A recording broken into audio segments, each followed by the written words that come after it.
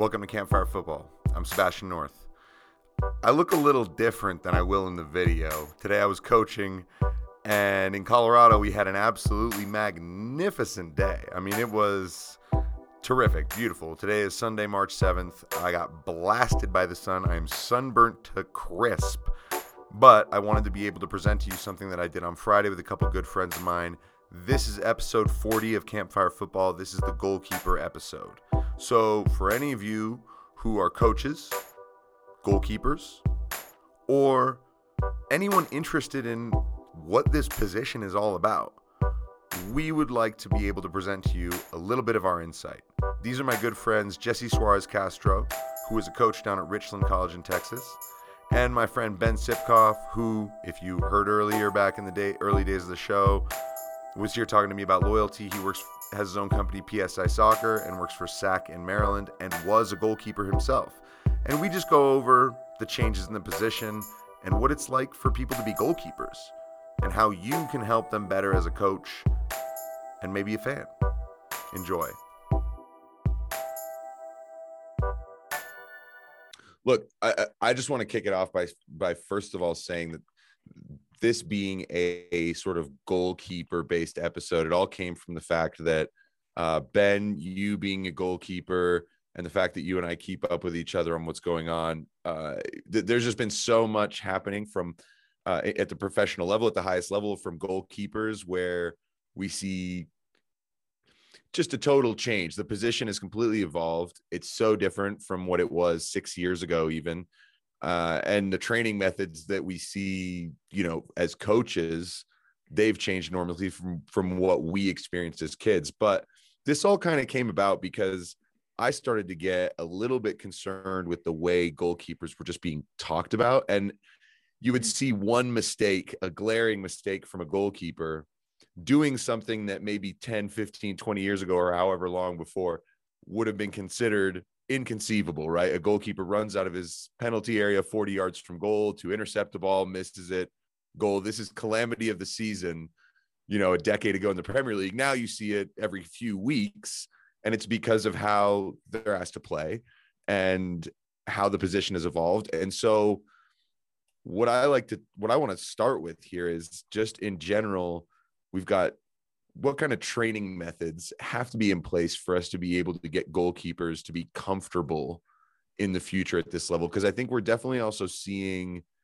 that transition of people who were brought up a certain way when goalkeeping was what it was. And in such a recent time, it's completely flipped. So Jesse Suarez Castro, you can tell us actually real quick sort of how you fell into coaching goalkeepers, even though you're not a goalkeeper. And then Ben, we'll get to you in a second. So go ahead, Jesse. Tell us sort of your path and how sort of the goalkeeping side of it has become more interesting to you, because for field players, it's something that once you become a coach, you sometimes are like, how can I avoid ever doing this? So yeah, go for it. Yeah. So thanks, Sebastian. Yeah.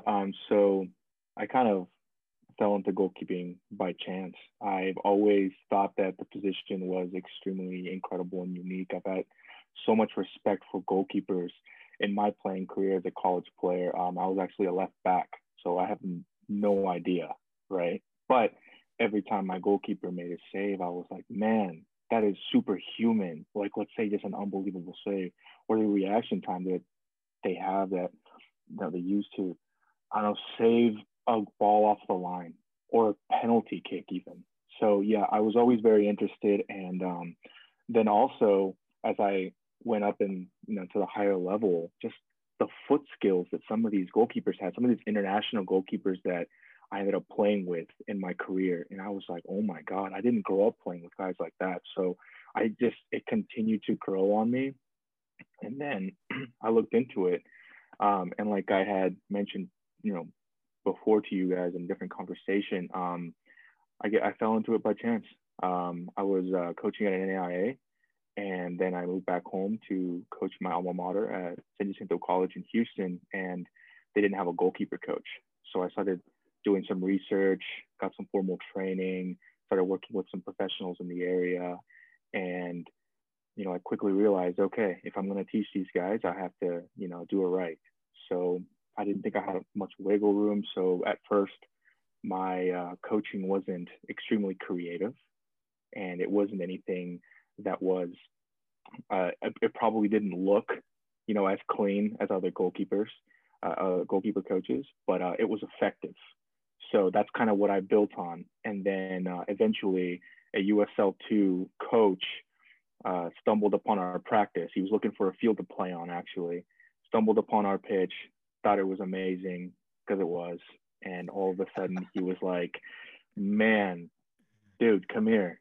Your goalkeepers, man, they can break lines. They distribute amazingly. I mean, they're good with their feet. And man, they're intense. Let me watch a session. Did so, and then asked me to come out to be the goalkeeper coach for Houston FC USL2 side in Houston. And yeah, I ended up coaching some interesting characters there. It's almost like non-league football. So got to coach ex-professional player from the Bundesliga. Got to coach a kid that was a state champion. So this is all in one pod. A state champion from Texas, 6A. Another guy that was a 16-year-old kid, and then also this wild character from Lynn University in Florida. I think it's a Division II. And so I had this little pod of players, but they were all unique and they were all just crazy because goalkeepers were different, right? But it was a fun time. So I got to ask then, you said this guy comes, he sees your session. It's amazing. Was it in large part because of what they were doing with their feet, or was there something else that really caught his eye about the way they were playing? Well, I believe that. So at San Jacinto College, man, we love possession-based football, right? And I mean, I think that a lot of us didn't really grow up with goalkeepers that were extremely good with their feet. But like as time has changed, we demand more of our goalkeepers. So they're almost the 11th field player, right? And so I think what was really good about San Jacinto and the staff there was that we recognized that our goalkeepers had a skill set that could help our team in their strengths, which our strength was attacking. And so I believe that what caught his eye at first was the distribution, right? Breaking lines out wide and the ability to be very accurate. On top of that, just they can do that and then also perform the other goalkeeping tasks that are asked of goalkeepers. I mean, that's just that's just a little extra. And then you kind of look for that because, like I said before, every goalkeeper coach has their own style. And for me, I'm very heavy and very particular on playing with your feet. And being a field player really helps, obviously, especially being a field player that played out wide at left back. I used to want that distribution for my goalkeepers, and that's what I'm going to teach. So I think that really helped as well. Yeah, it's kind of interesting how, in that sense, if you're trying to get them to do more with their feet, how much time would you say is allotted towards their isolated training, like with the goalkeeper coach sort of isolated doing their own reps and drills, and then how much of it is a percentage of them involved with the team as goalkeepers, and then the third one is involved with the team just as field players, like maybe probably involved in small-sided games and stuff. Do you have a general idea of what the breakdown that they would have on that is? Personally or generally? Well, for your guys, for the groups that you've coached, like how does that work? Yeah, so I lobby for my guys to be involved with the team, right? Playing with their feet all the time. Like let's say a 4v4+3. My guys are the two neutrals standing on the sides. They're playing quick with their feet. They're moving. They're positioning well, right? You can't hide in the game. So we can teach it, right? We can teach it on a Monday, and we can spend 30 minutes because we don't get a lot of time as goalkeepers to practice. They need us because they're taking shots on goal or they're playing small-sided. So they need us to save. So we get 30 minutes, I want to say. We do our own warm-up, and we incorporate these things in the warm-up as well to kind of save time, right? And also to be able to practice that unique stuff that we need to practice to help the team. And then on a Tuesday, we make sure that we incorporate what we learned on Monday into the session. We lobby that's one thing that goalkeeper coaches must do. They need to lobby for their goalkeepers to get into the sessions, because a lot of coaches don't really necessarily have a task for the goalkeeper in the session. And then you see the goalkeeper standing on the outside, especially if you don't have a goalkeeper coach, right? So I really implore coaches to include their goalkeepers, because then on a Saturday or on game day and you're asking your goalkeepers to do certain things and perform certain tasks and they can't do them, well, why do you think that is? Right? Because you didn't include them, right? Of course, yeah. You can't ask someone to do something they haven't practiced, and it needs to be. And in the game, it's instinct, and so you need to develop that. And actually, it's kind of interesting because I'm thinking about that, and then where you coach, the level that you're at. These are men, these are adults, and Ben, I think currently you're the one of us that coaches the youngest of everybody. I've got nothing but middle schoolers right now. So you're the one that's coaching the youngest kids. You're getting kids.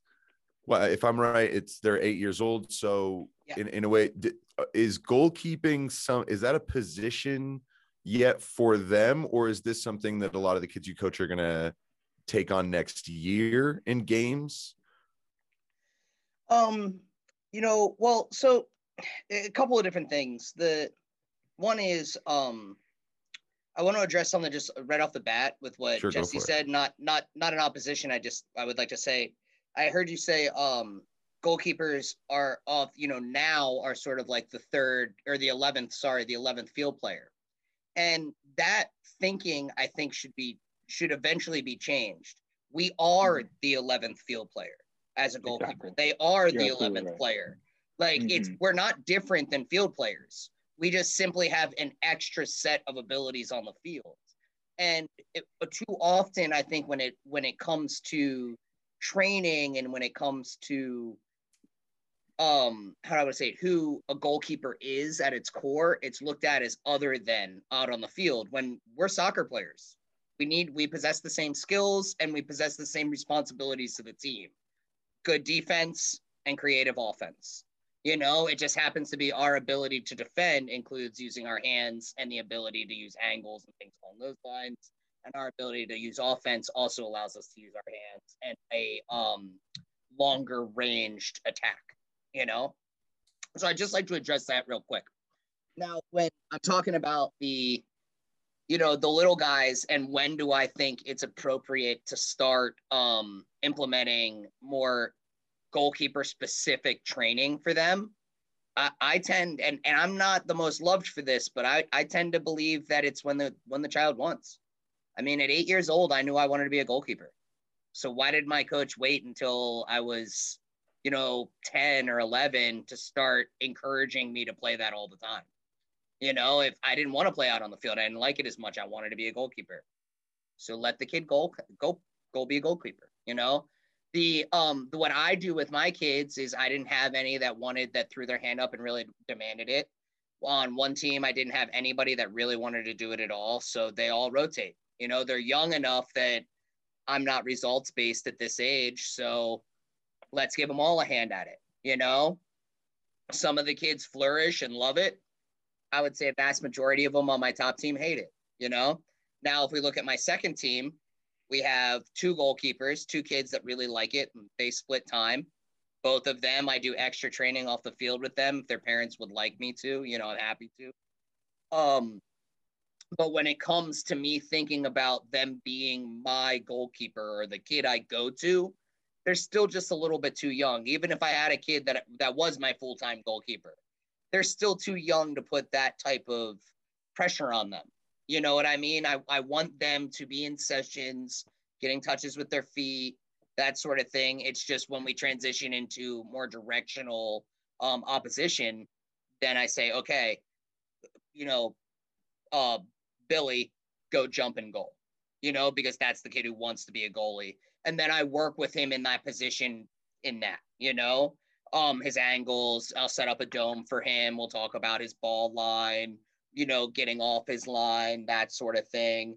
And I try to also include that in the way in which I communicate to my teams overall. So one thing I notice in a lot of youth coaches is they miss opportunities to kind of incorporate the same idea to both sides of the ball. So a great example is if you're doing a shooting session and you have your kid in goal and he's standing on the goal line, right?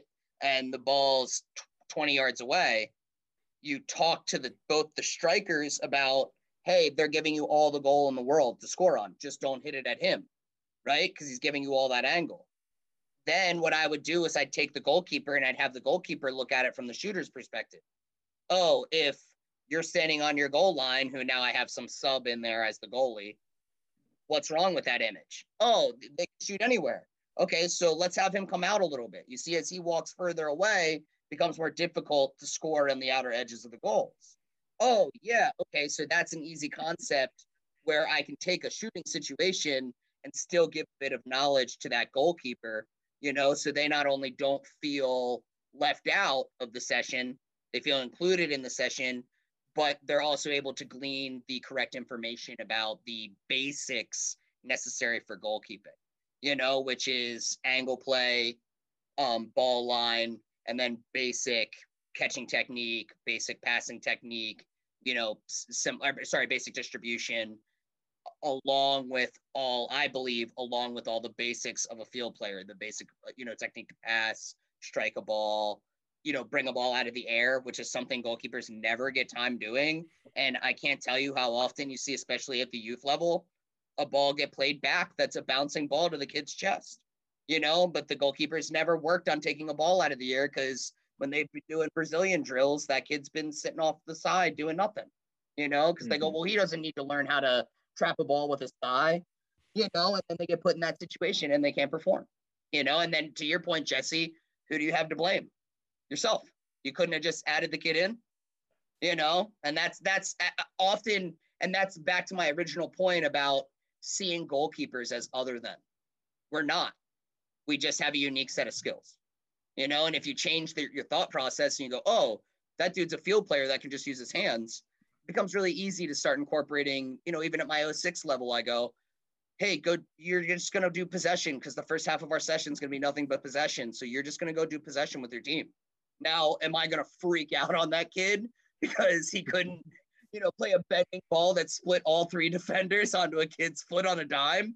No, but we're going to talk about playing very solid, very concrete and consistent 2 to 3 touch ball. Very basic, play left to right. If those options aren't open, go long, and work with him on that in those more high intensity situations. I think that might answer your question. Well, I have a question to piggyback on some of the things you said. So you said goalkeepers have abilities on the field, right? They have a special set of abilities, but they also have abilities on the field, right? And then there's that thought process versus they have deficiencies outside of goal, right? So it's kind of like thinking about it as like a half empty, half full kind of glass thing, right? Where on one side they have abilities, special abilities that they bring on the field versus they have deficiencies that limit them to goal. And then the other idea would be it's a field player who can use their hands versus the goalkeeper who can play the field. And I don't really know if there is a difference between any of those things, but maybe there is a difference in the way people think about it when they think about what a goalkeeper is, right? I think there's, that's just the person that has gloves on, right? And it obviously depends on the team, who the goalkeeper is, like what the coach is bringing to the table. All of these things are variables, but I wonder if kind of just what those verses kind of what those things versus each other sort of means to you. I feel like it's just the definition of inclusion, is what you're looking at, is when you think of a goalkeeper as a field player that can use his hands, well, he's naturally included in the group, right? Because we're all field players, right? But if you think of him as a goalkeeper that can use their feet, well, now I'm different than the group. Gotcha. Because I've been separated and said I have one characteristic that's similar, right? As opposed to one characteristic that's unique. So I would say the biggest definition to that would be the definition of inclusion.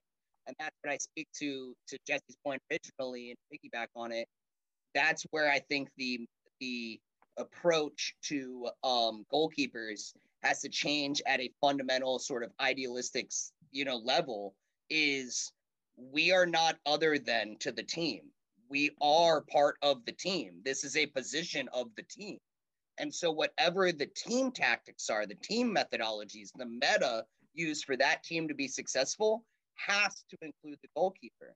And until recently, it hasn't. So most coaches nowadays are trying to figure out how to, because the game is asking that of us now. When you're looking at a 5-man press, right? Even against a 5-man defense, that's not good numbers for your defense, right? Man, 1v1 matchups is terrible. So the goalkeeper is now, by the meta of the game, being asked to be included because of its positioning out on the field. So if you're not including your goalkeeper in your tactical ideas, meaning that they have a firm basis for the style of possession that you want to play, how you want to go about playing that possession. Are you looking for players that are checking into pockets to play balls out through windows? Are you looking for players to make longer runs off of players that are checking in? What is your tactical understanding, and passing that on to the goalkeeper, not just through direct communication, but through game situation, and that's where so much of it gets missed. And I think sometimes we think, well, if we throw the goalkeeper in at the scrimmage at the end, they'll gleam it, like they'll get it. Not really, because now you're saying, oh, well, we're going to use you for 15 minutes. So you did a 30-minute warm-up, usually with your goalkeeper coach. We did a small shooting drill, or you were included in some small-sided thing where maybe there wasn't even any shooting, right? So all you did was work maybe on a couple of passes or some possession or whatever, right? But nobody even addresses you because you're just a neutral player, So they're talking to their 3 central mids about how to form triangles and where to check and that sort of thing, right? So you're not really being told what to look for as a field player in that situation either, right? And then you're thrown in at the end of the scrimmage where maybe you get 2 or 3 situations to be part of. And that's if your team is not the successful team in the scrimmage at the end. Exactly, we all know, we've all run sessions where we go at the end of it, oh crap, that, team A was way too dominant over team B, and I didn't notice it until too late, and all of a sudden that one goalkeeper's only gotten 1 shot or been involved in 1 play. Like, I'll go over to that goalkeeper at the end and we'll talk about how to communicate in a positive way to the offensive side of our team, which is something a lot of goalkeepers don't know is part of their responsibility. If you see an opportunity, if your coach, a great example that I see missed at the youth game often is the overlapping run out of the outside backs. I'm sure Jesse, as an outside back, you wouldn't know this, that absolutely it's a wildly missed thing in the youth game. When your outside wing checks in, that guy in the back never goes forward. Why aren't you having your goalkeeper freaking out on that guy on the outside to get forward into the space? That's your goalkeeper's responsibility, but they will never know that if they're only thrown in for 20 minutes at the end for a scrimmage where they're only given maybe 1 or 2 shots and then, conceivably only talk to if they make a mistake. Jump in, Jesse. Yes. I'd like to jump in on that because you talked about in a high press situation, we expect for our goalkeepers. So in a high press situation, when you're 5v5, that's not good numbers. And then we expect for our goalkeeper to jump in and bail us out and perform well. And we don't expect anything less. But then you've included this kid 15 minutes in on every practice session. So by the end of the week, the kid only has an hour worth of practice while everybody else has 4 hours worth of practice. Okay. Yeah. Your expectations are high and there's a mistake and all of a sudden the goalkeeper is scrutinized. Yeah. That's not fair. Okay. So we must include these guys. And something else that I want to piggyback off and I think I want to build on actually was you're talking about how goalkeepers should be freaking out at these players when we don't transition well. It helps us out as goalkeepers. Here's another thing. I believe that one of the biggest reasons why that doesn't happen is especially when it comes to goalkeepers who don't communicate, right? Oftentimes, you can trace that back to how not involved they are at practice. They don't have the common language that the players on the field have. If you don't incorporate your goalkeepers, they cannot adapt to that common language and use that with the field players. I've heard too many times when I go scouting, coaches are screaming at their goalkeepers, "What the heck are you saying?" Right? Yeah. And I'm over here thinking, well, he would understand how to talk to his team, right? If you incorporated him. And I bet you if I talked to the kid, he would say he's not very included. Yeah. And so that is something really important. I mean, we talk about a common language with the team, and we're talking about including the goalkeeper because he is the 11th field player. He's part of the team. He or she are part of the team. Yep. And that's what needs to happen more and more. Yep. 100%. 100%. I mean, it's a thing I think if you present to most coaches that they'd be like, whoa, that makes so much sense, because why would you throw away an asset if you didn't have to? I think that a lot of coaches, yeah, exactly. And I think a lot of coaches forget that how useful a goalkeeper can be to your team. The goalkeeper can be another, if they're good and they know how to communicate and they have a good understanding of what you want as a coach, they can be another little coach for you out there. They can 100%. Be the guy who dictates and really, really, really sees, because you're looking at it from a very flat angle. They're looking at it from a very 3D perspective. They're really able to see the little intricacies. And if you've got a kid you can trust in goal, that you've built up well, that has confidence too in his position and what he wants to say or she wants to say, they're worth their weight in gold. I mean, they really, really are, because they will solve problems for your team that you don't even know are there, Absolutely. And it's so apparent when they don't do it, but it's something that coaches just go, well, the kid has it or it doesn't. And we kind of shirk the responsibility to develop it in the kid and or in the player. And it's so important. And all it really takes is demanding of the goalkeeper the same thing you would demand out of a central midfielder. How do you want your central midfielder to talk? Well, just do the same thing with your goalkeepers. If they're in a session and they make a communicative mistake, address it, but encourage and encourage the confidence to talk. That was something I know growing up as a goalkeeper myself. I had a guy forever ago tell me, sometimes you're just going to have to look at your coach and say, okay, sir, and then do whatever you want to go do as a goalkeeper, because the position's so unique that they might not even understand. I had coaches tell me that I was never allowed to say anything positive to my players. And I remember looking at it, what am I supposed to do? How are they ever going to respect me? So it's not just about that balance of do we include them or don't we include? You have to include them. Because otherwise they will never possess some of the most basic skills necessary to the success of your team. Well, I think that's definitely happening. I mean, I took my D license in like 2014 or no, sorry, it was my E, which is now gone, which is now the grassroots. I think took my E in like 2014, and even back then, there was an element of it that was like, here's how to include your goalkeeper. And the reason why that's taught for youth levels is because most of the time you don't have an assistant coach. So you can't actually, or a goalkeeper coach. So it's inconceivable to be like, yeah, I'm going to train my goalkeeper on the side. Not possible because you don't have the resources. So then they were already sort of explaining like, it's good for your goalkeeper is also a soccer player. You may as well have them be able to pass and use their feet and, just play, you know what I mean? And also it's good to involve them because they like it and then they're part of the team. So that was the most basic way it was originally put forward the first time I did coaching courses.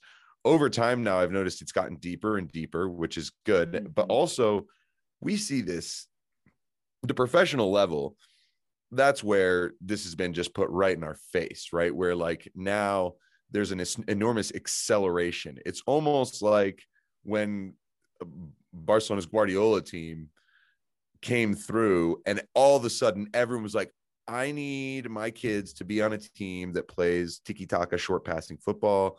I want possession based. If you guys play a single ball in the air, I don't want my kid to play on that team. That's not technical stuff. That's, like there's certain people got really, really obsessed with that style of play. And now I think we're seeing this sort of quote unquote similar obsession with building out of the back. And it puts goalkeepers in impossible positions, like we said, expecting them to do things that we allow our center backs to make mistakes for every now and again, or midfielders, right?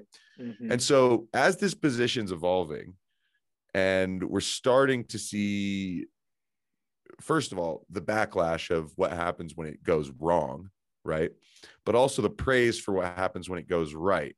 And so I just think this has been a fun thing to watch people deal with, to watch it and be like, well, do we like the risk? I can tell you the parents of a lot of the kids that I coach, they don't have a single problem with us building out of the back. None.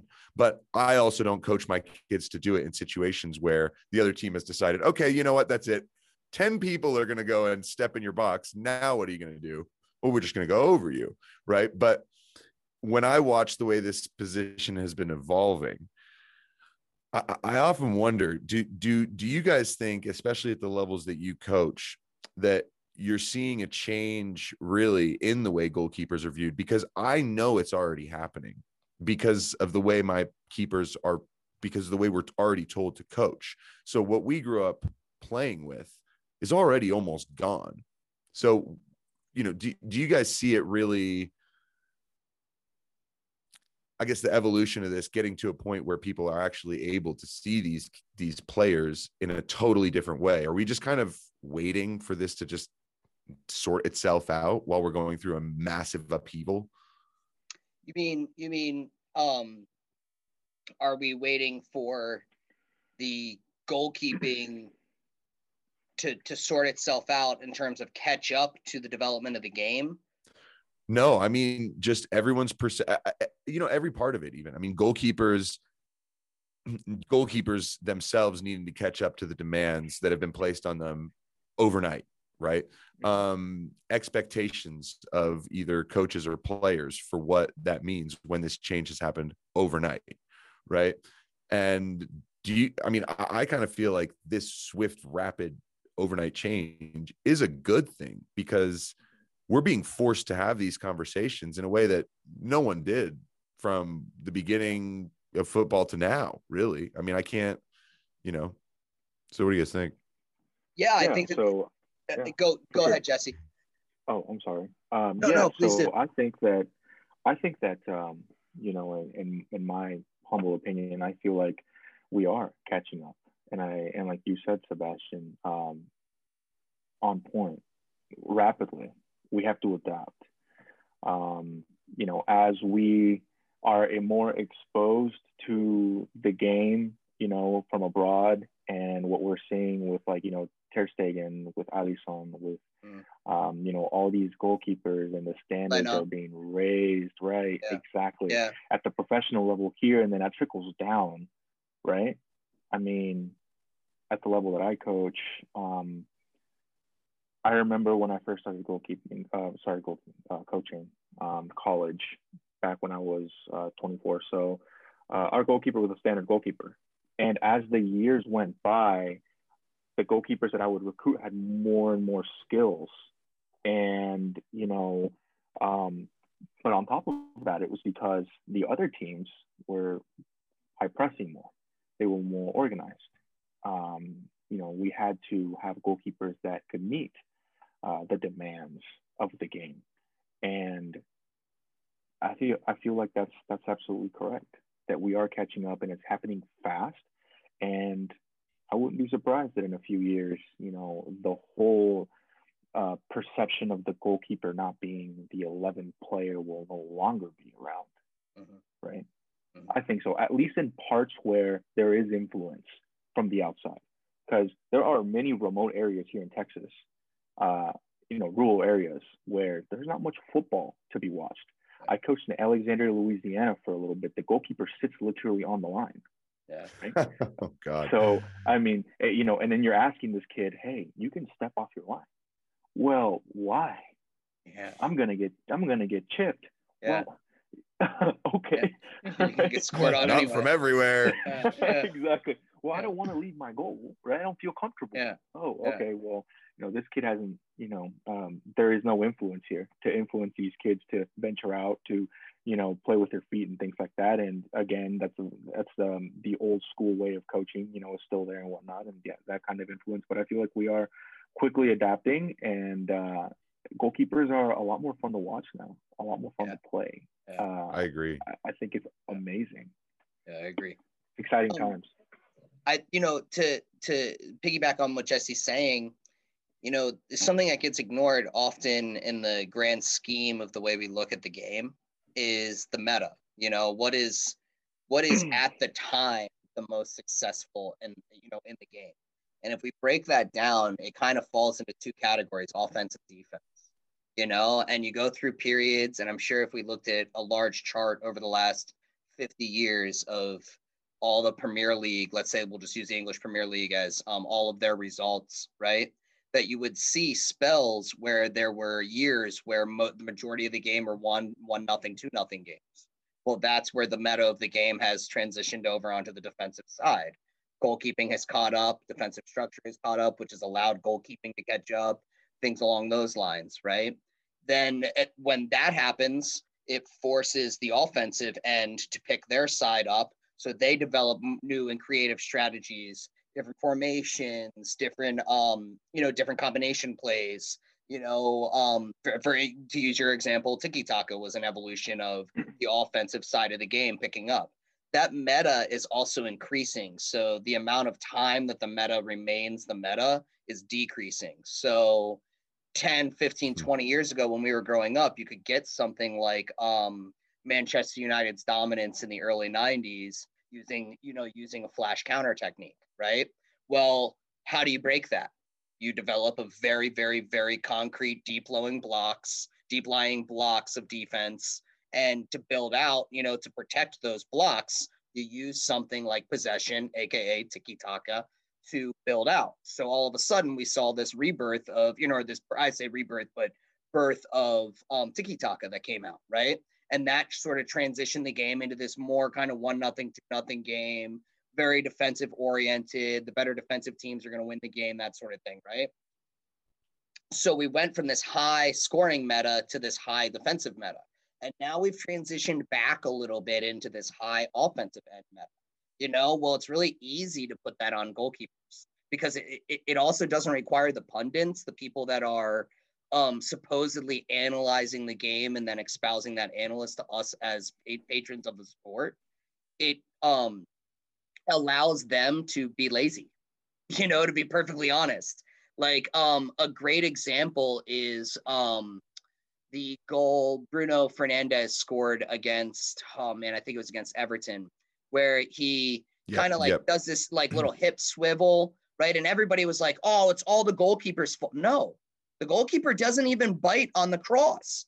It's just an absolutely beautifully struck ball by Bruno Fernandes. And you could argue that he had the time to hit such a beautiful ball because he wasn't under pressure. And he wasn't under pressure because if you watch the replay, the two center backs, and I believe the central midfielder or the outside back, I can't remember which, tuck into the middle of the field, anticipating a cross based on the meta of the game, right?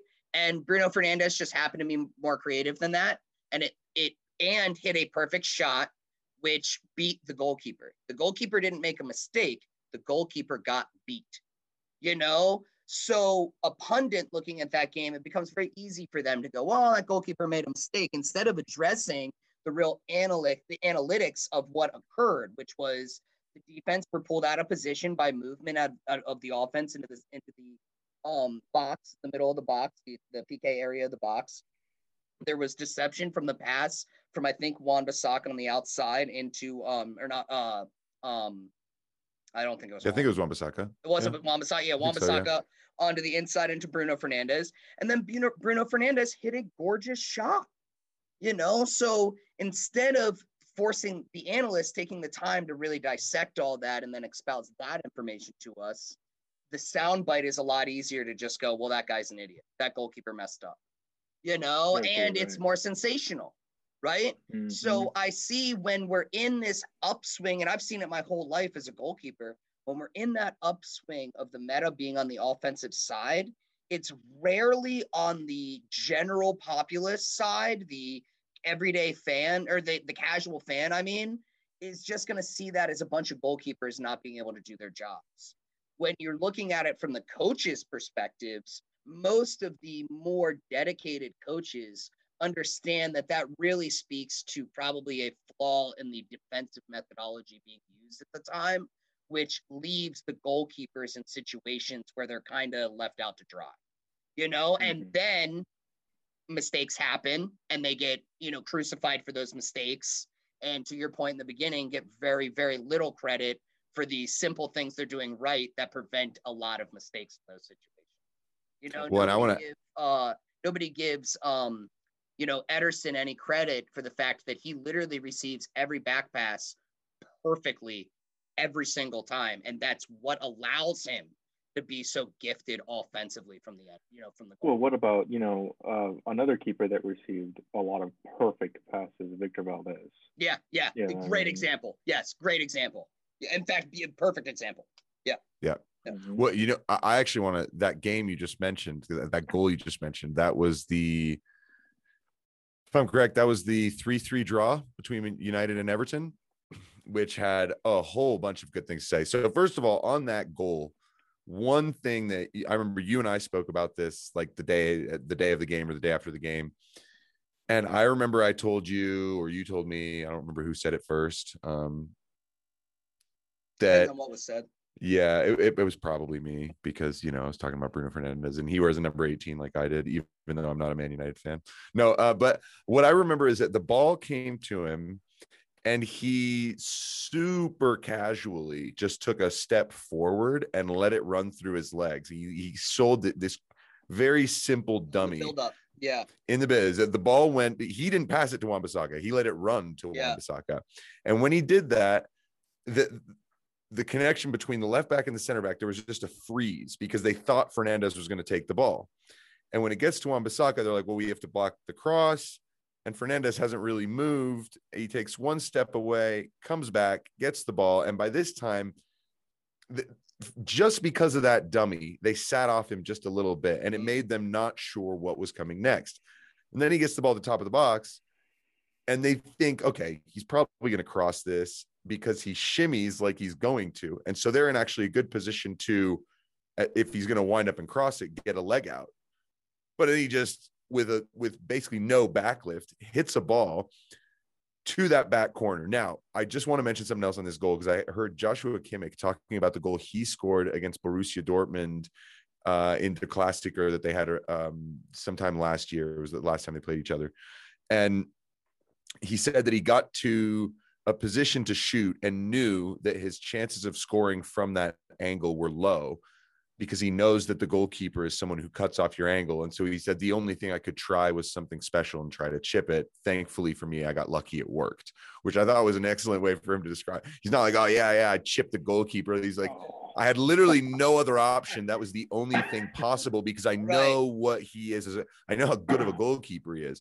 So when I go back to that Man United game, you guys are Man United fans. De Gea got absolutely slaughtered for the two goals that were scored. The first one was when Calvert-Lewin crossed it and he parried it out and Decore put it in. I think De Gea did make 2 or 3 pretty incredible saves, at least in the first half and in the second half as well. And then the final goal that Calvert-Lewin scored, there was the flick on by Michael Keane. Calvert-Lewin takes it down on his like hip or midriff and has no questions to himself that he's going full on for that ball. And De Gea maybe wonders for a second. And then by the time he comes out, he can't actually beat Calvert-Lewin to the ball. So what I heard from Gary Neville, spectacular piece of analysis, why doesn't he just take him out? Yeah, because that's going to go over well in the VAR age, right? Just go and just murder the goalkeeper. I mean, I guess Pickford kind of got away with it as well. I mean, but I guess here's the thing. That game, as two United fans, you guys watch that. You see De Gea, who's carried the club for a long time and who's getting enormous amounts of stick. Yes, these are mistakes, maybe. I actually would say the second goal, what the hell is your line doing that high? Like, tell them, launch it at the top of our 18, and if you flick it on, our goalkeeper's got it, right? But you can't allow a flick on to another touch and then say our goalkeeper's got to be able to come out and get that. So this is where blows my mind. These tactics, they don't really make a lot of sense sometimes. They put the goalkeeper in a position where you're basing everything on whether or not the delivery and your defense do their job. If not, you're now relying on your goalkeeper to do something extra. Is that what you guys saw from that game? I mean, Jesse, as a non-goalkeeper, I want to start with Jesse as a non-goalkeeper. What was your opinion of the goals that were scored and how it just felt as a Man United fan, really? Well, as a Man United fan, it always sucks when we get scored on because I'm a big De Gea fan, and I believe that he gets crucified way too often. And I think he's a very gifted goalkeeper, and he went through a little bit of a stint there where I believe that he was going through some psychological issues just because of how much he was getting smashed, right? I think so too. For mistakes that weren't all on him, be honest. I mean, as goalkeepers, you want to save everything, right? But it's impossible, especially whenever the people in front of you are not protecting you, right? And there are gifted players on the other side of the ball. I mean, at that level, you have to be an exceptional goalkeeper to be able to save anything. So honestly, I mean, hats off to De Gea. He's been doing it for a very long time.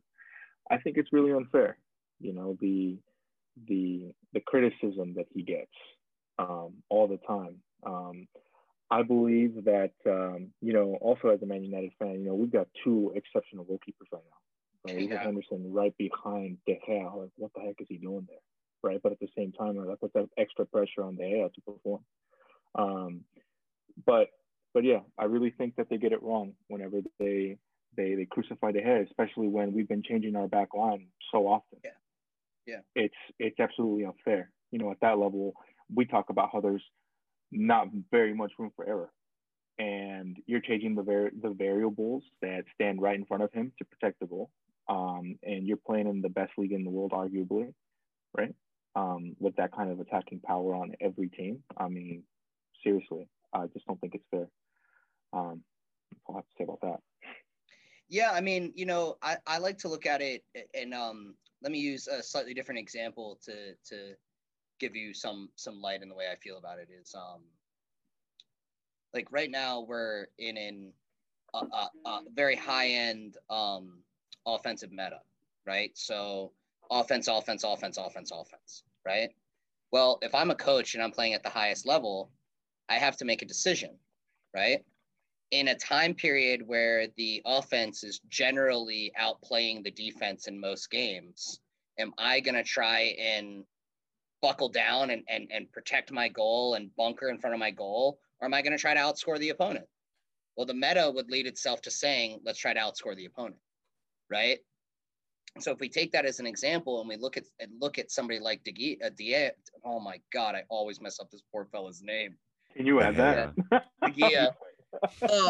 I'm so okay. bad with the names, Gary Neville butchers it too, and he played. I'm so bad with the names, man. It's probably because I grew up loving Gary Neville. But De Gea. So if you use him as an example, right? He is someone who is being put in some like very precarious situations where it feels like the coaching staff of Manchester United, which I'm a hardcore Solskjaer's fan, so please do not hear me say I'm criticizing it, but it sounds like what they're doing is they're saying risk versus reward, right? If we play with our high line so high and we play with Wan-Bissaka and we play with Luke Shaw on the outside and we really kind of only play with one center back holding, we're going to put De Gea in some terrible situations, you know, where, for instance, he's going to be 1v1 with a player that's had 20 yards to make a decision about where they want to go. That is a literal, it's the worst case scenario for a goalkeeper because you can only go to your 18, you know? So this guy's got 30 yards to run at you, make decisions about where he's going to cut angles, how he's going to do things like that. and you're kind of stuck in no man's land, right? And he has been put in a bunch of situations like that with Manchester United this year, where they have erred on the side of, if we get scored on, we're probably going to outscore the other team. And that's why you also hear their coaching staff say, hey, this kid's had our back for, 7 years. We're going to have his back for this year or 2 years or whatever, right? Because I think they totally understand we're going to get, this poor kid's going to get left out in the rain, and he's going to have to have a tough skin and suck it up and know that we have his back regardless of what the populace is saying. Yeah, to address something that you just mentioned as well, the way that United plays right now, very attacking with Wan-Bissaka and Luke Shaw. Yeah. I believe that an example that that we can use is to kind of give credit to your argument there is, how many times have we conceded first? Exactly. Yes. Yeah. Right, against teams that we shouldn't be conceding against. Yeah. Right, obviously. So the style of play has so much to do with it, and he's been, like you said, put in some very particular situations. Yeah. Right. That, I mean, any goalkeeper, you put any goalkeeper in that situation, and I mean, it's most likely going to be a goal. Yeah. So I want to talk about one situation. No, go for it, Ben. Go for it. Sorry. So, and then just to round it out too, to use a slightly different example, to help exemplify kind of like where we're at as a culture and the way we address goalkeepers and where I think we could kind of move towards is Liverpool's Becker. He comes out, I can't remember what team they were playing, but he comes out and he makes a boneheaded play. He gets caught in no man's land. He misses the ball like 30 yards from the goal. Is this the Leicester game? I think the Leicester game, yeah. The guy taps it in, right? That's right. The pundits, everybody is like, this guy's a nub. What's he doing? This is insane. It's terrible, right? No more than maybe 2.5 minutes after that, he saves the game by making an unbelievably incredible save inside his 6. Perfectly timed, got off his line, got big, balls for days, just in the guy's face, and that is like a quintessential example where all the pundits said after that, wow, what a great save. They didn't address its implication in the game. They didn't address the fact that it then stimulated his team to play out the rest of the game in a high pace. They didn't address any of that. They simply addressed, oh, nice save. But when he made a mistake, they talked for 2.5 minutes about how terrible he was. So the essence being like, if we, and to your point, Jesse, like at the pro level, the margins for error are close to nothing. If realistically, they are nothing, but because a goalkeeper's mistakes are magnified by the goal itself, it becomes something otherworldly when a goalkeeper makes a mistake, right? But part of their job when they do something sort of superhuman, like the save Becker made at the end of the game to keep Liverpool in the run, and that gets ignored because that just becomes part of the game. Oh, that's your responsibility, but Absolutely. When you make a mistake, you're a demon and you have intentionally tried to demify, destroy our team and our ethics, or what we're our winning mentality. And that's, that I think, again, if we remove it from the passion of soccer and we just sat and looked at a whole bunch of analysts, they'd go, oh, that's insanity. That's crazy. That's not logical. That's craziness. Yet we do it all the time. And I think part of that is the disattachment to the position, which leads itself to the laziness in its analysis, and analysts and it's in those that analyze it. I don't know if I'm using the correct. Yeah, no. Well, no, yeah, absolutely. And one thing that you mentioned to me, you and I talked about that, that specific incident as well, right? Where he first, they give up the goal from that wide free kick. Then there's Alisson coming out, missing the ball, which, by the way, look, it was Kabak. I think it was Kabak's first game. Yeah. And so you've got a 20-year-old center back who's playing his first game. Goalkeeper comes out to get a ball, and he's probably like, I thought I had this, right? And then so you have that portion of it. Let's Vardy make it 2-1. And then it's 2-1. And then he makes this save. Now, one thing that you mentioned to me, and also that Kasper Schmeichel said on his on the episode of the High Performance podcast that he was on, which I recommend anyone listen to because it was awesome. But he said, because they asked him about how goalkeepers, recover from making mistakes and everything. And he was like, well, first of all, goalkeepers are the number one people to go to the sports psychologist. And like literally, Ben, you said everything that he said, you pretty much echoed. So either you heard him say this or you also know this as a goalkeeper. But that goalkeepers are the first people to go to the sports psychologist. And it's not to sort out their problems, which is what everyone seems to think. That they're like, I got psychological issues. I made a mistake last game. And now I've got to talk to my shrink to get, no, it's they are there to sharpen up the tools in their frame of mind so that after they make that crazy mistake, they're able to make that incredible save a few minutes later and just be back in the zone that they're in. And I think about the fact that you just mentioned it. No one talks about these things that, it's just, the goalkeeper made a mistake. Oh, it was a great save.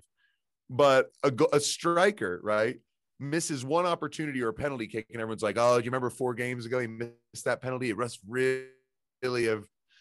really have chipped away at his confidence. Poor guy. All he needs is a goal. If the ball goes off his bum, he'll be back to scoring ways in no time. And like with goalkeepers, it's like he made a mistake, came back and did something outrageous.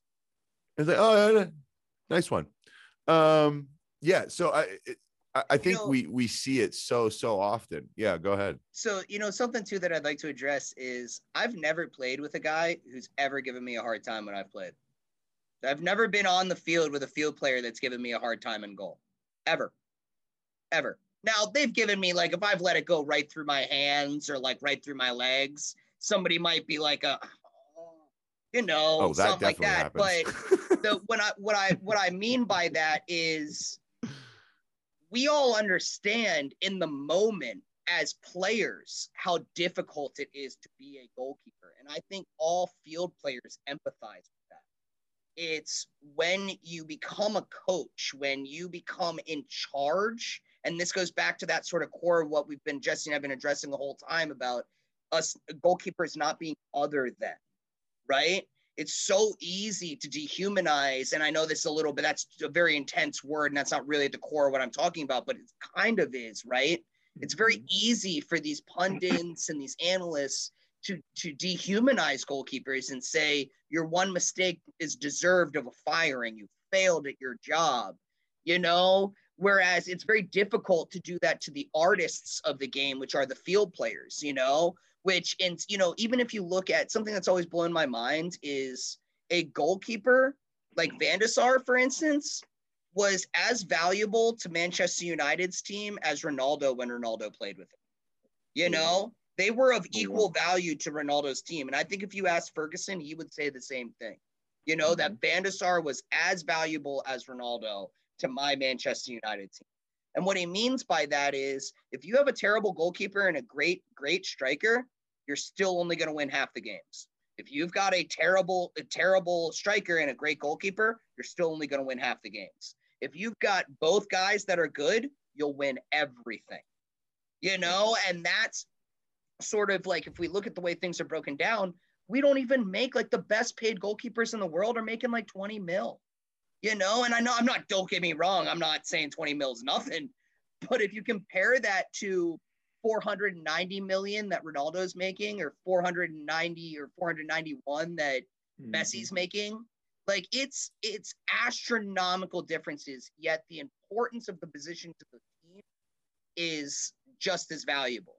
And that speaks to a little bit of the other than the dehumanization of the position at its core, and the way in which that affects our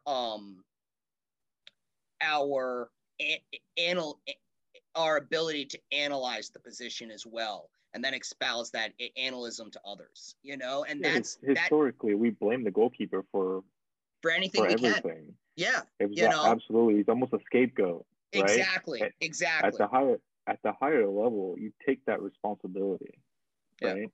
But like Sebastian said, I mean, a lot of people think about goalkeepers as, just these people, like you said, Sebastian, when they go to a psychologist, they don't go in there to fix their issues, right? Psychological issues, as far as their issues or problems, right? Whatever's bugging them out. They're there to stay sharp. They understand that they're going to be the scapegoat. So they need to be extremely sharp. They need to bounce back extremely fast, because unlike when you start with the build-up and then the forward scores, right? But it starts with the goalkeeper, okay? Everybody gets praise because it ended up in a goal. It resulted in a goal. But not everybody gets criticized when the ball goes in the back of the net and the forward was not the first defender and he was lazy. Yeah. Right? Yeah. It just never happens. Yeah. Well, this is something just for me coaching U13, U14, U15 that, goalkeepers are really starting to figure themselves out. U13 is when they start to play on the full size goal on the full size field. So when they first show up there, most of them can't kick a goal kick much more than 20 yards before it hits the ground. So high pressing you is not that hard to do. And so you've got to figure out ways, right?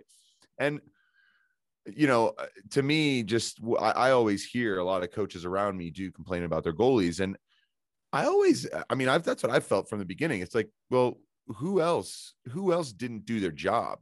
And as a player, I would only really blame, and I say blame, but assign responsibility for a goal to a goalkeeper if we as a team did the best we could to provide them with the easiest shot to take. And so as someone who played center back in college, and also a lot of like midfield and holding midfield, one thing that I always understood was if you can get people out of the middle, then you can kind of give them a shot. You can give them a window, but you completely close off the one that leads to a certain goal. And then you're putting the responsibility on your goalkeeper to do their job. It's not that we don't want any shots hitting you at all. It's we want any shot that's coming is high percentage for you, unless it's absolutely brilliant. And Ben, you mentioned this before, like we talked about this before, is just how important it is for goalkeepers to know how to help themselves with their communication on a defensive level. And you guys were talking about how Man United chopping and changing your back line. Yeah. So De Gea's got to be on point and have a great relationship with Lindelof and Maguire, Lindelof and Bailly, and Bailly and Maguire, and maybe Tuanzebe when you throw him in there. These are all different pairings. They operate in different ways. It's not just, okay, a center back pairing. The goalkeeper behind has just as big a part of it, right? Am I right to assume that it's a trio, really? If you want to say the back line, but there's a trio, if you will, or a quad if there are three backs, that it's not about stopping the opponent. It's about giving everyone the best chance to make the opponent's chance a half chance at best, right? Yes. I'm what we were talking about earlier, just for your edification, Jesse, and the audience as well, that I'm not a particularly tall guy. I'm only about 5'6". So, and I played at a pretty high level. So what I was really, where my gifts lie, now don't get me wrong, was very athletic. You know what I mean? I could cover my space, I could make my saves, that sort of thing. But I was never going to get back to my bar. If I was in the best position, it was very difficult for me to get back to my bar to make a save on a chip, right? Because of my height and ability to cover distance. So my strengths laid in my ability to manipulate my defense in a way in which I could provide myself with the best chance shot to be taken at me. So I would force players out of the middle, but not the whole way down to the corner, so I didn't have to deal with crosses, and then I would encourage my defenders to leave that window open because I had a lot of the angle taken, and it usually gave me enough time to get back to my far post to make the save on the chip if they went for it, right? That, to your point about adding them in, making sure they're part of the team, making sure that they feel confident with the team, that's what I'm talking about. When I talk about the tactics necessary for goalkeepers to be involved with the team and how they understand, that's what I'm kind of addressing is you're absolutely nailed it on the head, Sebastian. They are part of that defensive unit, and they are a working part of that defensive unit. And if you can get the defensive unit to work for them, for the goalkeepers, along with the tactics of your team, you're going to be wildly more successful because your goalkeeper's shot stopping percentage is going to go up. And I know you and I have talked in the past, Sebastian, about like, how do you define, if you've got two kids, they're both kind of athletic, they both got some positives, some negatives, who do you say is better? Well, some of the basic metrics for that are shot stopping percentage, shot stopping percentage. I look at shot stopping percentage and control of the defense, meaning how much do they communicate and are able to manipulate the defense in a way in which it's beneficial for them and the group, and how often are they able to make saves, Great point, and great point.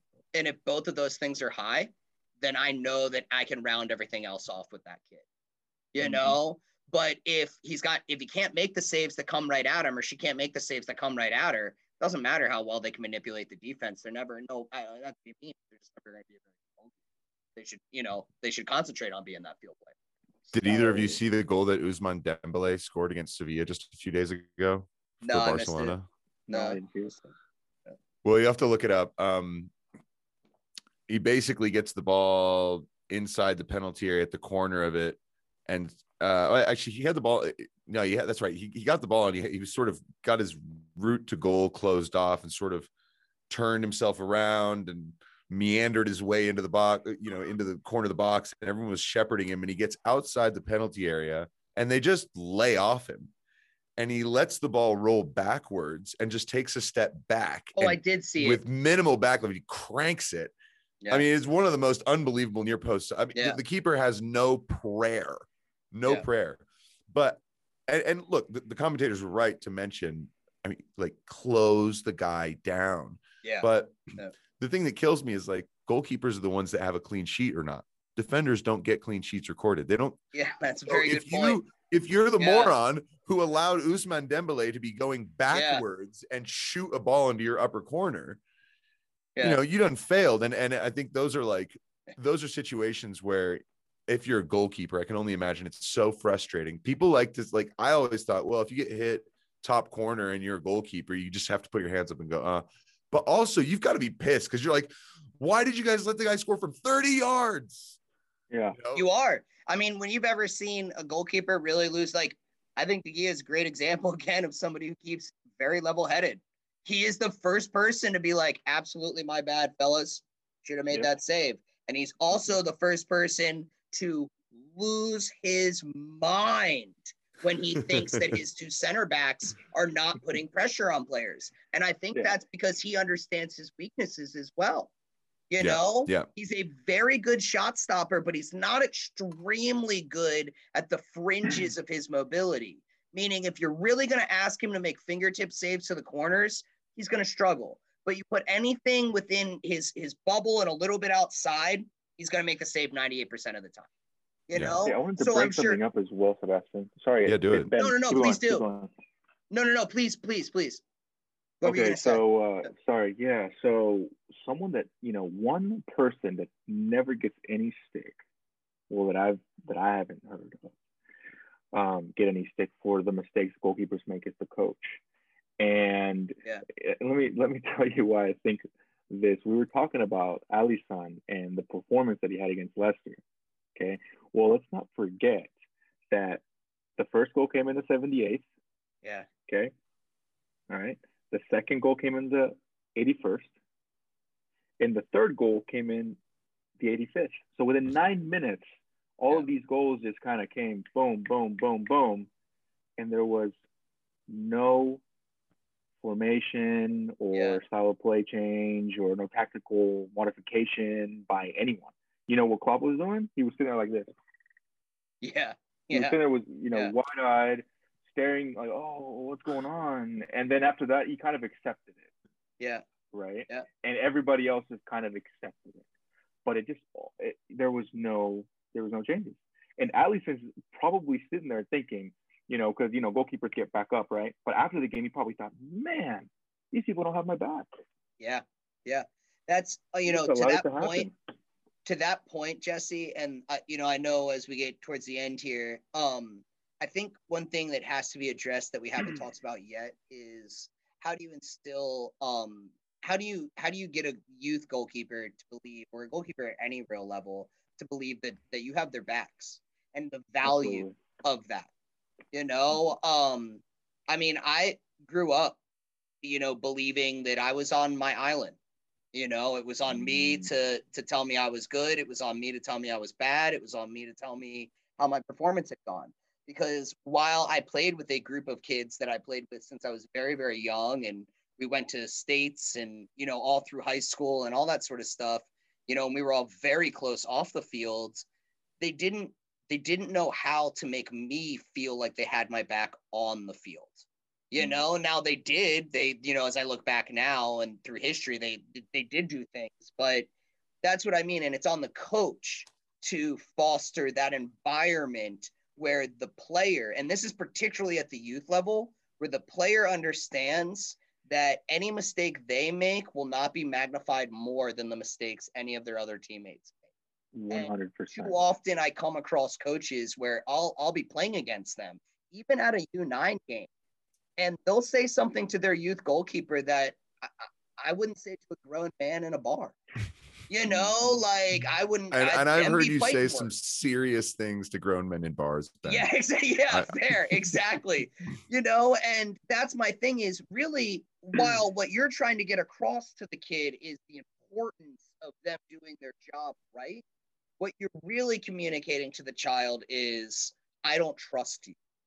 Absolutely. And one moment of that for a goalkeeper, and they don't trust themselves anymore. And once they've lost that, they really shouldn't be a goalkeeper, because if they can't believe in themselves and they're going to second guess themselves even the littlest bit, that's enough time for it not, for them to not make the save, for that goal to go, for that ball to go in the back of the goal. So it's I think extremely important to that point, Jesse, of the loyalty that you have to show to your goalkeepers and how you teach them that you are loyal to them. And that does not, I love that, man. And that does not mean either. A lot of coaches think that that's simply playing time. It's not. Like, for instance, I had a goalkeeper once, and they were getting shelled. We were losing to a very, very good team, and we deserved to be losing. The kid was getting shelled like 6 goals, 7 goals. I pulled my center backs out and I pulled my goalkeeper out. Why should they suffer, another 4 or 5 goals that are coming their way when they've been trying their best? They're doing what they can, and we just don't have what it takes to be able to defend against that team. So it's not necessarily about the playing minutes. You can also show loyalty by simply saying, I feel for you. I know what you're going through, and that sucks, and I don't want you to have to go through that. So we're not going to let you go through that alone. And that's what so many coaches miss, their opportunities to go through it with their players and with their goalkeepers. What were you going to say, Jesse? Sorry. No, I was saying I absolutely I really like what you just said there. You have to show these kids some compassion, especially at this young age when they're more vulnerable, right? I mean, they're growing up, they already have things going on outside of the practice field, and then they come into the practice field and they don't just have the parents telling them, oh, you underperformed, right? Because it happens a lot. They also have the person that they trust so much that's sitting right there, another mentor of theirs, right? Almost another parental figure, a coach who has so much influence over these kids, basically, shelling words at them. Hey, you didn't do this right, you didn't do that right. So that's triple times the amount of criticism that they're getting. And these are just kids, and they need to enjoy the game, and I've heard somewhere that I forgot what podcast I was listening to or where I listened to this sound bit. Someone had said, we don't have enough goalkeepers. Okay. It's true. We don't have it's enough a real goalkeepers. problem. Yeah. And we talk about the amount of kids who stop playing football so young. After 13, how many millions of kids fall off? And then we're like, oh wait, why don't we have enough goalkeepers? Oh, well, maybe it's because we run them off. Yeah, maybe it's because we're screaming at them all the time. Well, maybe what we need to do is scoop up the kids that quit American football and baseball and basketball and be like, we have a home for you. Yeah. All you have to do is learn to kick the ball, and play. But then you get to be the star. And I think that's the other thing is, like, one thing that I remember hearing in the 1998 World Cup review, I had the VHS for the 1998 World Cup review thing. And when they were talking about the shootout between England and Argentina, or just the different shootouts that happened, they said in penalty shootouts, goalkeepers can only be heroes. And that always stuck out to me. It's like, that's the one time where goalies can always, like where you don't have anything, there is no pressure on you really. And then I started to realize over time, they have less pressure, or they shouldn't be billed to have so much pressure outside of just penalties, because really the things they do are heroic all the time. And so before we actually start to wrap this up, I want to actually talk about some heroes, because most of the time people talk about their like favorite players. And as field players, you and I, Jesse, we obviously have our favorite field players. Ben, obviously you do too, but I'm going to go ahead and start with Ben on this question. We're going to do a couple little quick questions here. First of all, I want to know, Ben, favorite goalie from the past, or it could be goalies, but if there's one goalkeeper from the past that's just stands out.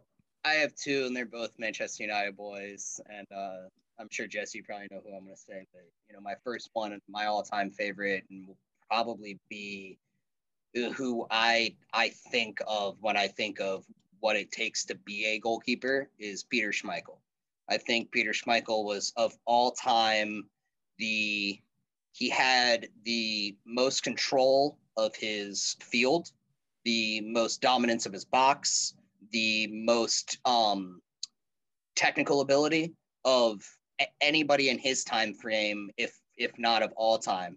And then I would say the other one who's right up there with him, if not right on par with him, is Edwin van der Sar.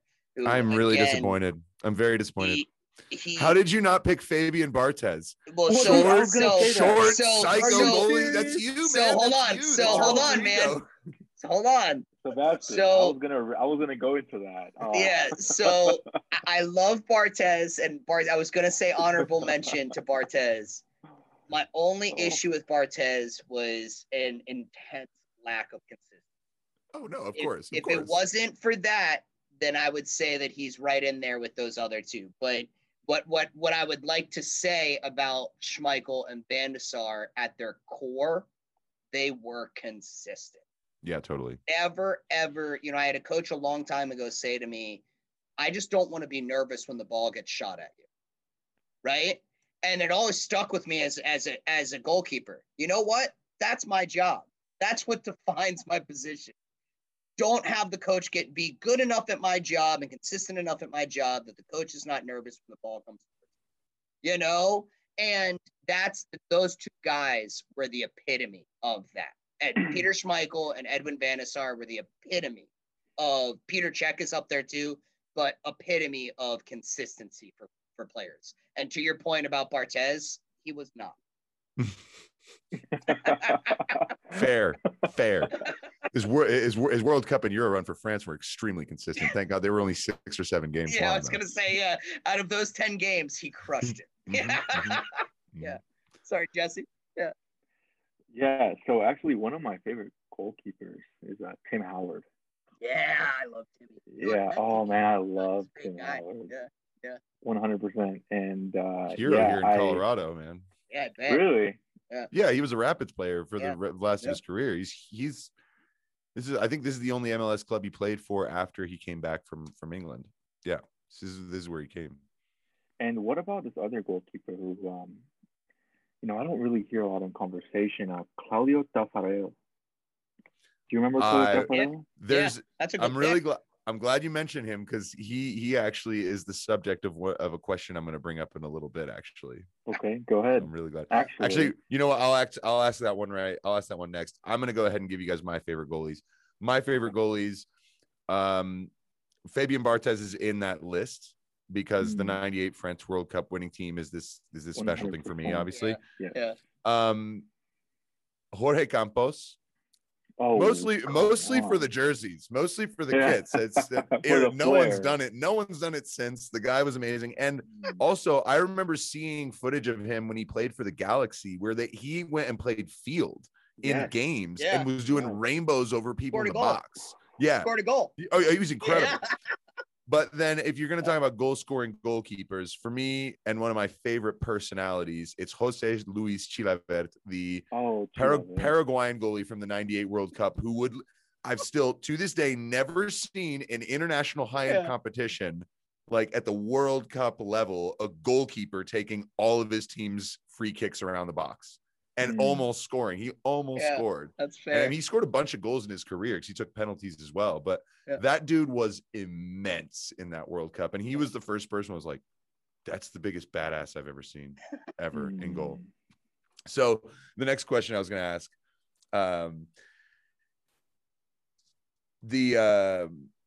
well, first of all, when do you guys think let's do this one. Who produces the best goalkeepers in the world? Now, I know that the United States has been considered that country, right? But Claudio Taffarel is one of the people who got me started in thinking the Brazilians are actually really, really good. They just are guys who can play with their feet, so they're not considered as good of goalkeepers. But you go Dida. I mean, Dida was incredible, right? And now, right now, they've got Alisson and Ederson. That's their number one and number two.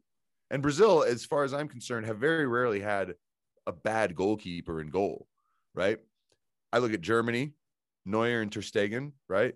But which country would you say, not even just right now, but kind of historically produces the best goalkeepers? Italy have Zoff and Toldo, and now, other young guys coming through. Who would you guys say has that award, best goalkeeper production ever? I'm gonna let you go first, Jesse.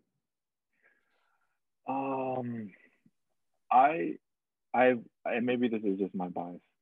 I've always thought Germany. So Germany had Kahn, right? We've got Sepp Maier as well, right? And all the freaking amazing goalkeepers that we have now. I really think that I'm going to go with Germany. Yeah. All right, nice one. It's a good pick. I think I'm gonna go with either the Netherlands or to be honest with you, the US. And my thought processes on that are, I believe in the training methodologies being fairly systemic throughout the world for goalkeeping. When I've looked at different training methodologies in England versus, let's say, Spain, let's say Germany, let's say Europe, or even the US, they're often based on very similar sort of data-driven scientific methodologies.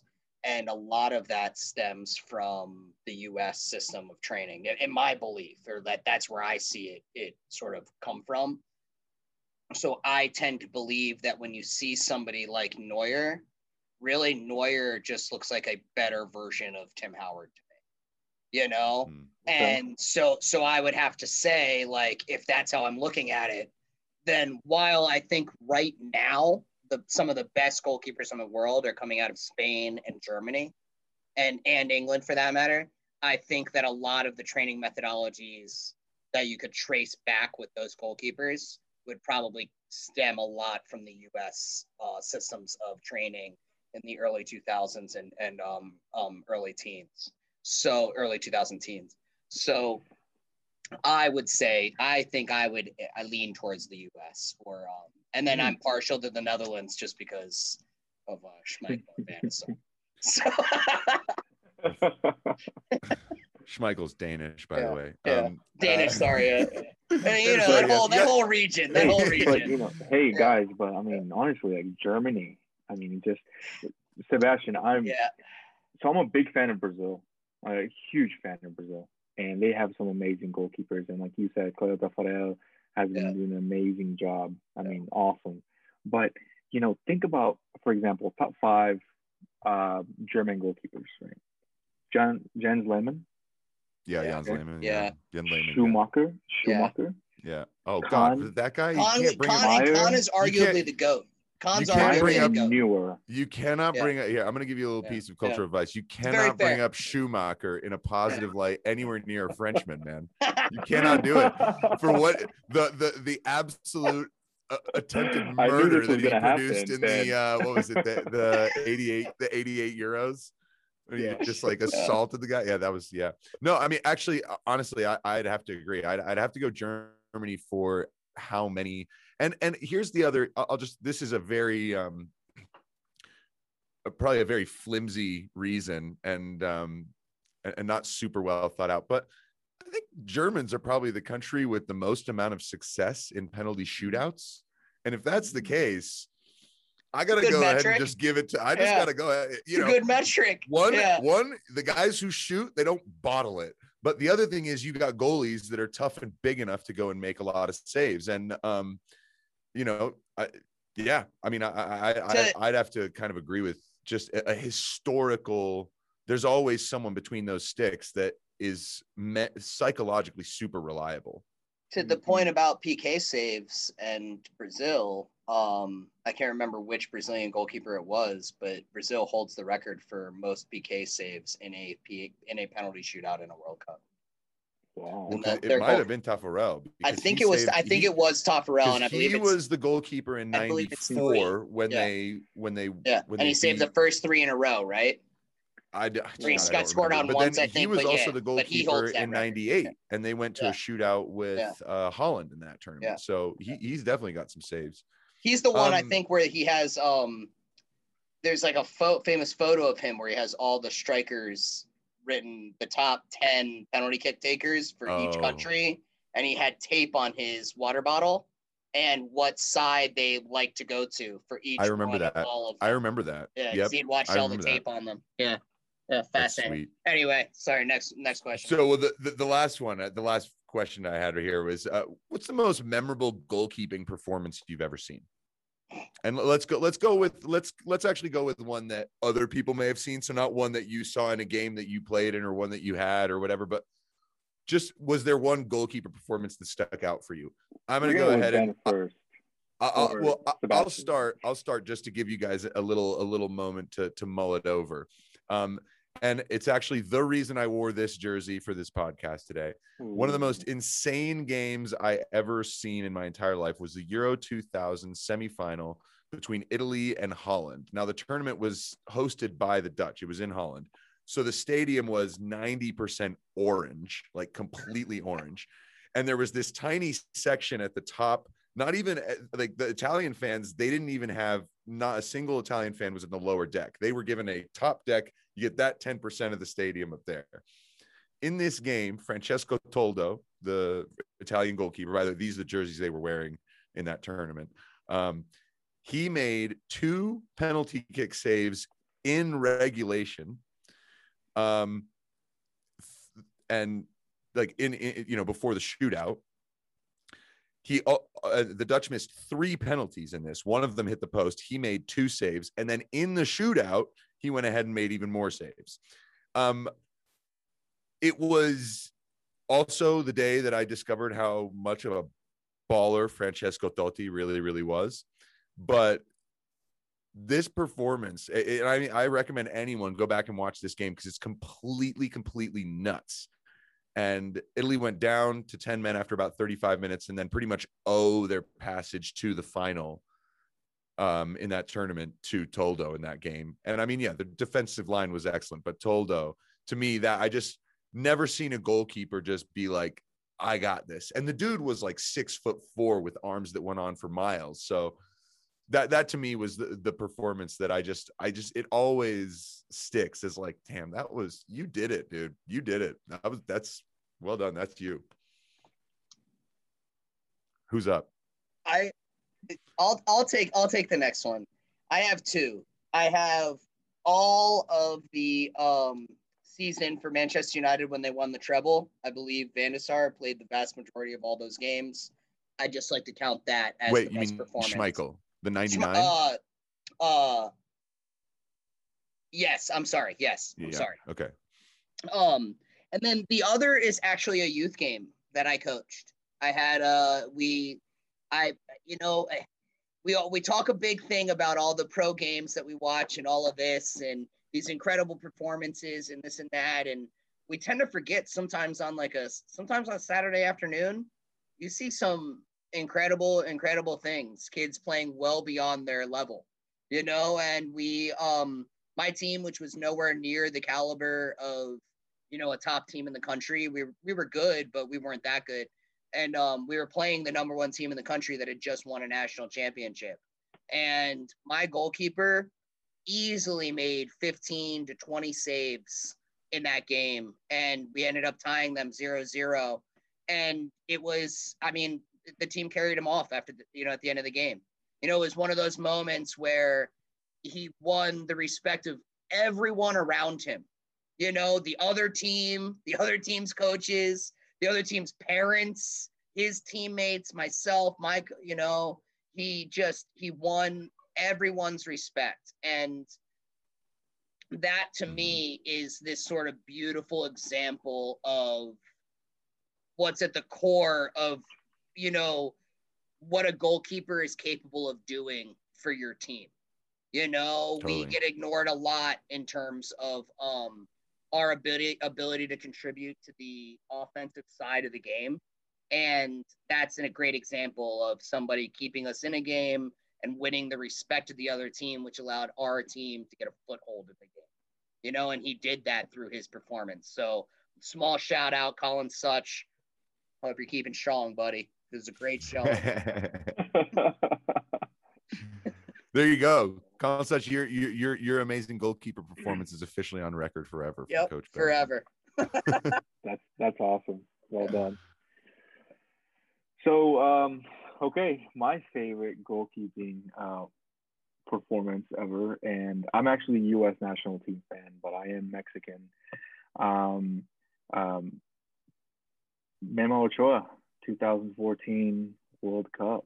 Yeah, man. Was that right? Yeah. Was that good or not? So I mean, that was really good. That was amazing. All the memes that followed that performance with him stopping, like, for example, when he was Neo stopping all the bullets. So Yeah, totally. I mean, just incredible. I mean, I think he had 4 incredible saves. Yeah. Right? I think it was a 0-0 draw with Brazil. That's incredible. Yeah. I mean, I think at that moment, because he's not an incredible goalkeeper in club, right? He moves from team to team, but basically at that moment, we say Memo Ochoa is a World Cup specialist. Yeah. It's incredible how good he is at the World Cup stage. And then you look at the clubs he plays for and you're like, why has he not been bought by a top level club? It's amazing. I actually thought you were going to mention, because of what Ben said about the performance, I was like, I know which one's coming. I know which performance is coming. Tim Howard versus Belgium. Oh, yes. Because, and this is one of those things I think is kind of cool. I don't know if any other country in the world would have appreciated that performance the same way that Americans did. I say this in a cool way, because after the game,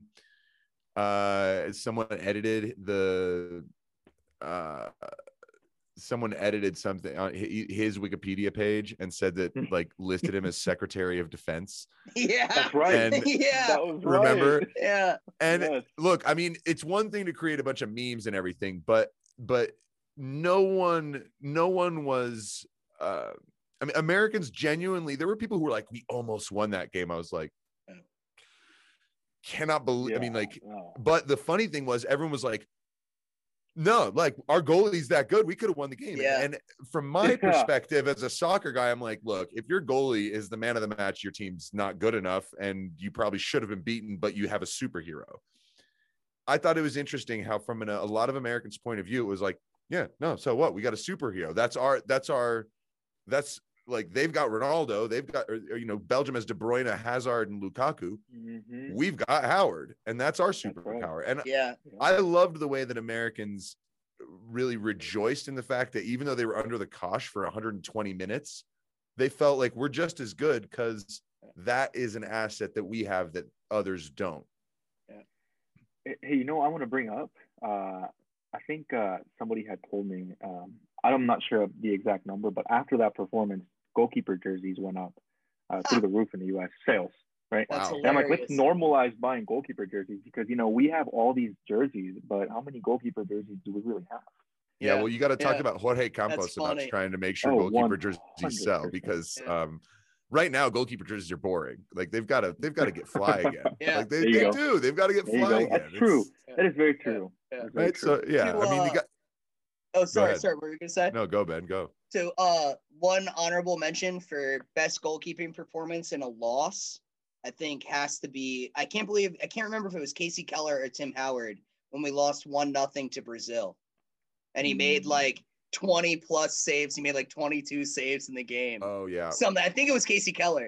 And he made like 22 saves, and it was like New York Times headline was U.S. loses only 1-0 to Brazil.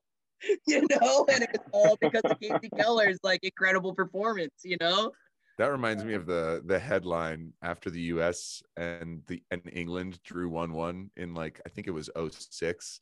It was England, or it was the U.S. beats England 1-1. Yeah. Because it felt like such a dub. Yeah. So hilarious. We'll take it. Yeah, man. Yeah.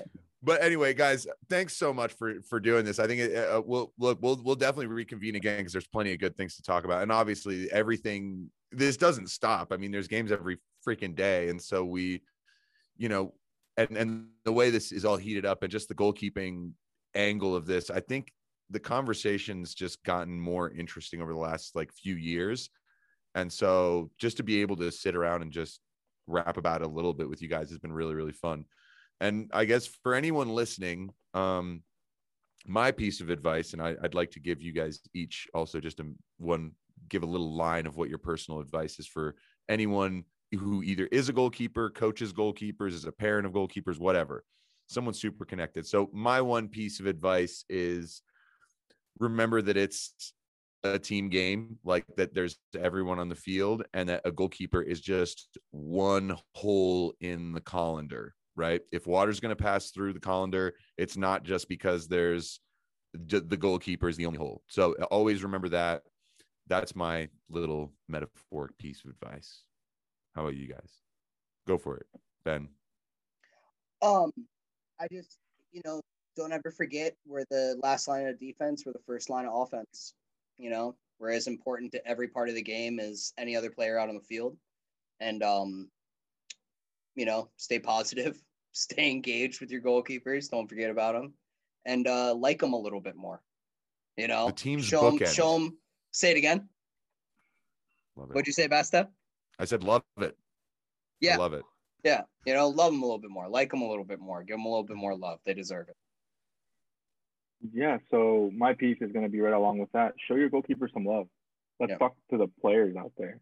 Yeah, to the field players out there. Show them some love. Yeah. And then coaches, be kind to your goalkeepers. Yeah.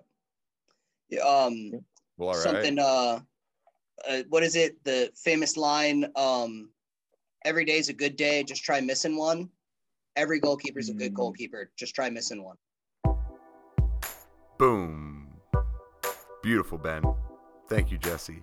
It was really, really nice to have these two guys, good friends of mine, on the show. Jesse is a guy that I know from my master's program that I'm doing in football education. Really, really awesome guy. And, I give him a lot of credit for someone who jumped into the position and decided, I'm going to learn more about this, because an enormous amount of us coaches who were field players don't do that. And it's so valuable. And I hope all of you who are coaches, who listen to this, you got a little something out of it. It's so easy for us to forget how paramount this position is. And the way it's changed makes it so that we can't ignore it. So love on your goalie. Love your goalie, love yourself, love your team, love your football. Thank you so much. Thanks for stopping by. This is Campfire Football. We'll talk to you soon.